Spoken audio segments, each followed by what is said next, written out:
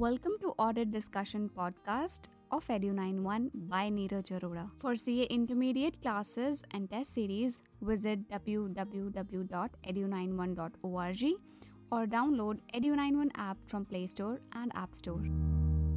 Hi guys, welcome back to the podcast. और आज हम लोग बात करने वाले हैं कुछ और छोटे टॉपिक्स के बारे में, उनकी रिवीजन करेंगे और उनके बारे में बात करेंगे कि एग्ज़ाम में वो कैसे आपसे जो है पूछे जा सकते हैं। तो सबसे पहले आज हम जो डेफिनेशन देखेंगे वो है दोज चार्ज विद गवर्नेंस। देखिए, एज सच आपसे डेफिनेशन ये नहीं पूछी जाएगी, लेकिन आपको इनका मतलब जो है वो पता होना चाहिए। मैं आपको जल्दी से इनकी डेफिनेशन जो है रिवाइज़ करा देता हूँ। एक बात हमेशा माइंड में रखिएगा, इन जितने भी एपिसोड्स मैं अपलोड कर रहा हूँ, ये एपिसोड सिर्फ और सिर्फ रिवीजन पर्पसेस के लिए हैं। आप लोग पहले अच्छे से पढ़ लें और फिर यहाँ से आप रिवाइज करें, देखिए आपको कितना बेनिफिट होता है। सो दोस्त चार्ज विद गवर्नेंस कौन होते हैं? दोस्त चार्ज विद गवर्नेंस वो लोग होते हैं जिनके ऊपर रिस्पॉन्सिबिलिटी होती है स्ट्रैटेजिक डायरेक्शन की। What is strategic direction? Company किस बिजनेस में जाए, किस बिजनेस में ना जाए, कौन से प्रोडक्ट लॉन्च करे, कौन से प्रोडक्ट लॉन्च ना करे, फंड्स कहाँ से उठाए, कहाँ से ना उठाए, ये सब हो गया strategic direction. And obligation related to the entity, यानी कल को एंटिटी सक्सेसफुल होती है और फेल होती है या जो भी इसमें से होती है, तो सर ऑब्लिगेशन भी इन्हीं के पास रहने वाली है। तो दो वर्ड आपने याद रखने, overseeing the strategic direction and obligation related to the entity. एक बार रिपीट कर दीजिए, overseeing the strategic direction and obligation related to the entity. Now coming to the management. Management के लिए आपको सिर्फ और सिर्फ दो वर्ड्स याद करने हैं और वही है एग्जीक्यूटिव रिस्पॉन्सिबिलिटी। तो वो लोग जिनके पास एग्जीक्यूटिव रिस्पॉन्सिबिलिटी होती है, यानी आप ऐसा समझिए कि दोस्त चार्ज विद गवर्नेंस ड्रीम्स देखते हैं, मैनेजमेंट उन ड्रीम को पॉसिबल कराती है, एग्जीक्यूट कराती है। Now coming to the next topic जो थोड़ा सा इंपॉर्टेंट है, इंपॉर्टेंट एज इन ये बहुत जगह पे जो है यूज़ होता है, ऐसे 210 में, ऐसे 200 में, ऐसे 700 में, बहुत जगह पे जो है ये यूज़ होता है, राइट। अच्छा, एक बात मैं आपको बता दूं, ये छोटे छोटे टॉपिक रिवाइज हो रहे हैं ना, आप मान के चलिए कि आपका एसए 200 का काफ़ी सारा कॉन्सेप्ट जो है ना इसी के अंदर अपना कवर हो रहा है। आइए चलते हैं उस टॉपिक पे जिसकी मैं बात कर रहा था। वो टॉपिक है pre conditions for an audit. एक बार रिपीट कर दीजिए मेरे साथ, pre conditions for an audit. अब ये बहुत ज़्यादा ज़रूरी हो जाता है। इवन जब हम एसए 210 पढ़ेंगे तो हम बात करते हैं कि ऑडिटर को कोई भी एंगेजमेंट एक्सेप्ट नहीं करना चाहिए या एग्जिस्टिंग एंगेजमेंट जो है वो कंटिन्यू नहीं करना चाहिए unless and until basis of performance has been agreed. अब बेसिस परफॉर्मेंस एग्री होता है जिसमें से एक कंडीशन होती है कि pre conditions must exist. So सबसे पहले, क्या एफआरएफ एक्सेप्टेबल है या नहीं, पहली प्री कंडीशन ये है कि क्या एफआरएफ एक्सेप्टेबल है या नहीं। दूसरी प्री कंडीशन जो आपने चेक करनी है कि मैनेजमेंट के साथ एक एग्रीमेंट करना है कि वो मानती है और जानती है। मानती है, एक्नॉलेज करती है, जानती है, अंडरस्टैंड करती है। Come on guys, second pre condition की बात कर रहा हूँ। मैनेजमेंट के साथ एग्रीमेंट करना है कि वो मानती है, एक्नॉलेज करती है, जानती है, अंडरस्टैंड करती है अपनी रिस्पॉन्सिबिलिटी।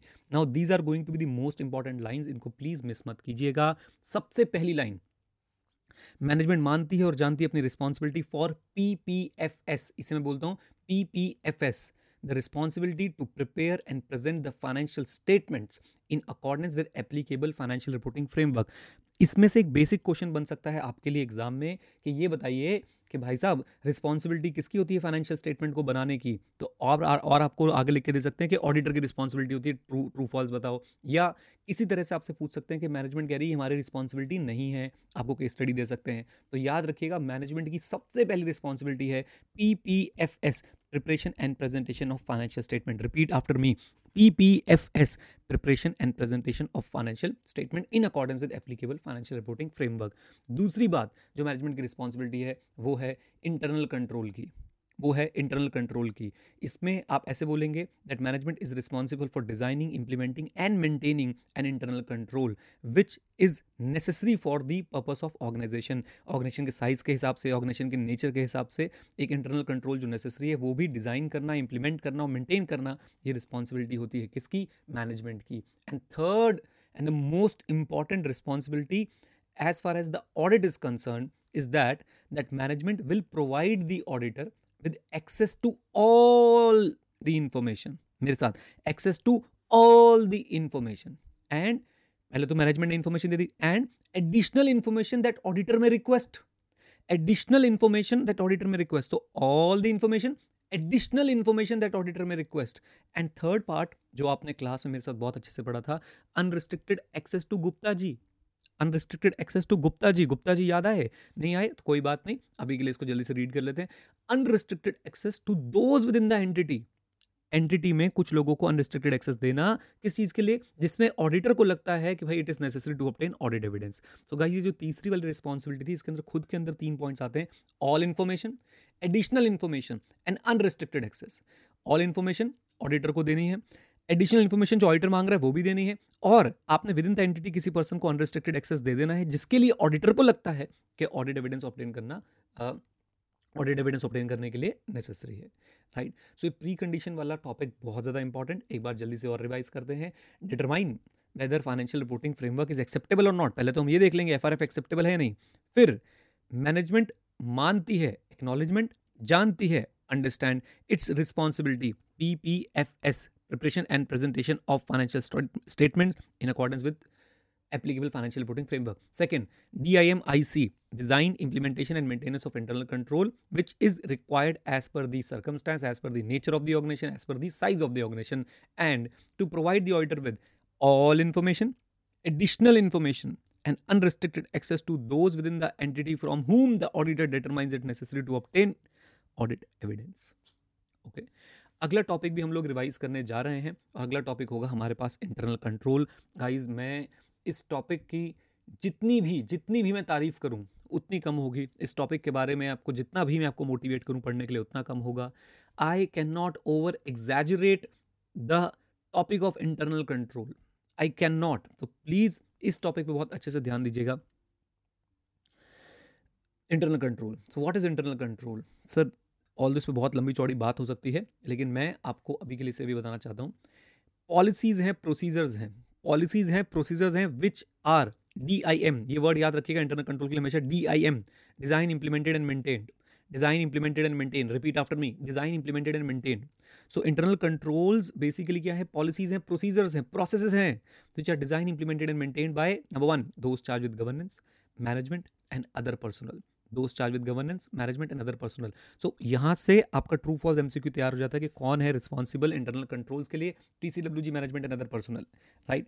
अब इंटरनल कंट्रोल करता क्या है? ऑर्गेनाइजेशन में इंटरनल कंट्रोल का रोल क्या होता है? It provides reasonable assurance, it provides reasonable assurance. 4 चीज़ों के लिए रीजनेबल एश्योरेंस देता है आपका internal control: reliability of financial reporting, effectiveness and efficiency of operation, safeguarding of asset in compliance with applicable law and regulation। चारों repeat कर रहा हूं, ध्यान सुनेगा। reliability of financial reporting, effectiveness and efficiency of operations, safeguarding of assets, compliance with applicable law and regulation। इसको ऐसे ही याद करेंगे, बहुत इंपॉर्टेंट टॉपिक है, कोई भी इसको मिस नहीं करेगा, राइट। एग्जाम्पल्स वगैरह सब मैंने आपको क्लासेस में दे रखे हैं बहुत अच्छे तरीके से। यहाँ पे अगेन रिपीट कर रहा हूँ, इन रिवीजन ऑडियोज़ का, इस पॉडकास्ट का पूरा यही मकसद है कि आप लोग जो है अच्छे से चीज़ों को रिवाइज कर पाएँ। आइए, देन इंटरनल कंट्रोल सर बहुत जगह पे हम लोग यूज़ करते हैं। इस पर आपके पास बहुत सारी चीज़ें भी हैं, पूरा एक चैप्टर बना हुआ है और बहुत ज़्यादा इंपॉर्टेंट जो है एस्पेक्ट होता है ऑर्गेनाइजेशन का। यहाँ पे एक बात ध्यान रखिए कि ऑडिटर को इंटरनल कंट्रोल पे एज सच ओपिनियन नहीं देना होता, यानी कि ICAI कहीं नहीं बोलता इंटरनल कंट्रोल पे ओपिनियन देने के लिए। हाँ, अब आप लोग बड़े हो चुके हैं तो आप लोगों ने सेक्शन 143 सब सेक्शन 3 ज़रूर पढ़ा होगा। उसका जो क्लॉज 9 है, 9 में लिखा है कि भाई कंपनी का ऑडिट करते समय इंटरनल ऑडिटर को जो है ओपिनियन देना है internal control as far as the financial reporting is concern. So internal control relevant to the financial reporting is concern, वहाँ पे जो है ओपिनियन देना होता है। और वहाँ पे भी कुछ एक्सेप्शंस हैं, कुछ कंपनीज को जो है बाहर निकाल दिया, यानी कि 143 सबसेक्शन 3 की 9 की जो एप्लीकेशन है वो हर कंपनी पे नहीं है। तो जब हम कंपनी ऑडिट रिवाइज कर रहे होंगे हम वहाँ पे उसको देख लेंगे। अच्छा जी, क्या इंटरनल कंट्रोल पे सजेशन दिया जा सकता है? आंसर इज येस, बिल्कुल दिया जा सकता है। इससे रिलेटेड 2 टॉपिक हैं, एक है लेटर ऑफ वीकनेस और एक है आपका SA 265।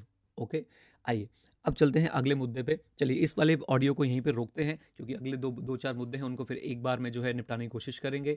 या चलो ठीक है, 2 छोटे टॉपिक हैं यहाँ पे मैं आपके साथ कवर कर देता हूँ क्योंकि फिर नेक्स्ट टॉपिक में हम लोग ऑडिट प्रोसीजर्स के बारे में बात कर पाएंगे।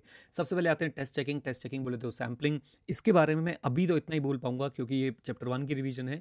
एप्लीकेशन ऑफ ऑडिट प्रोसीजर्स, मेरे साथ, application of audit procedures to less than 100% of the transaction, it is also known as what? Sampling. तो जब आप अपने ऑडिट प्रोसीजर को, ऑब्वियसली आप किसी भी क्लाइंट के पास जाके जो है सारे के सारे चीज़ों पे सर जो है टेस्टिंग नहीं कर सकते, सारी की सारी चीज़ों पे अपने ऑडिट प्रोसीजर नहीं लगा सकते हैं। And you scientifically select, you statistically select some of the items जिनके ऊपर आपने क्या लगाना है, अपने ऑडिट प्रोसीजर लगाने हैं। सो ऑडिट प्रोसीजर जब हम 100% से कम के ऊपर लगाते हैं अपने ऑडिट प्रोसीजर, उसी को हम बोलते हैं test checking. It is also known as sampling, जैसे मैंने पहले ही बताया। और याद रखिएगा, सैम्पलिंग के ऊपर एक बड़ा पूरा अपने चैप्टर जो है वो कर रखा है।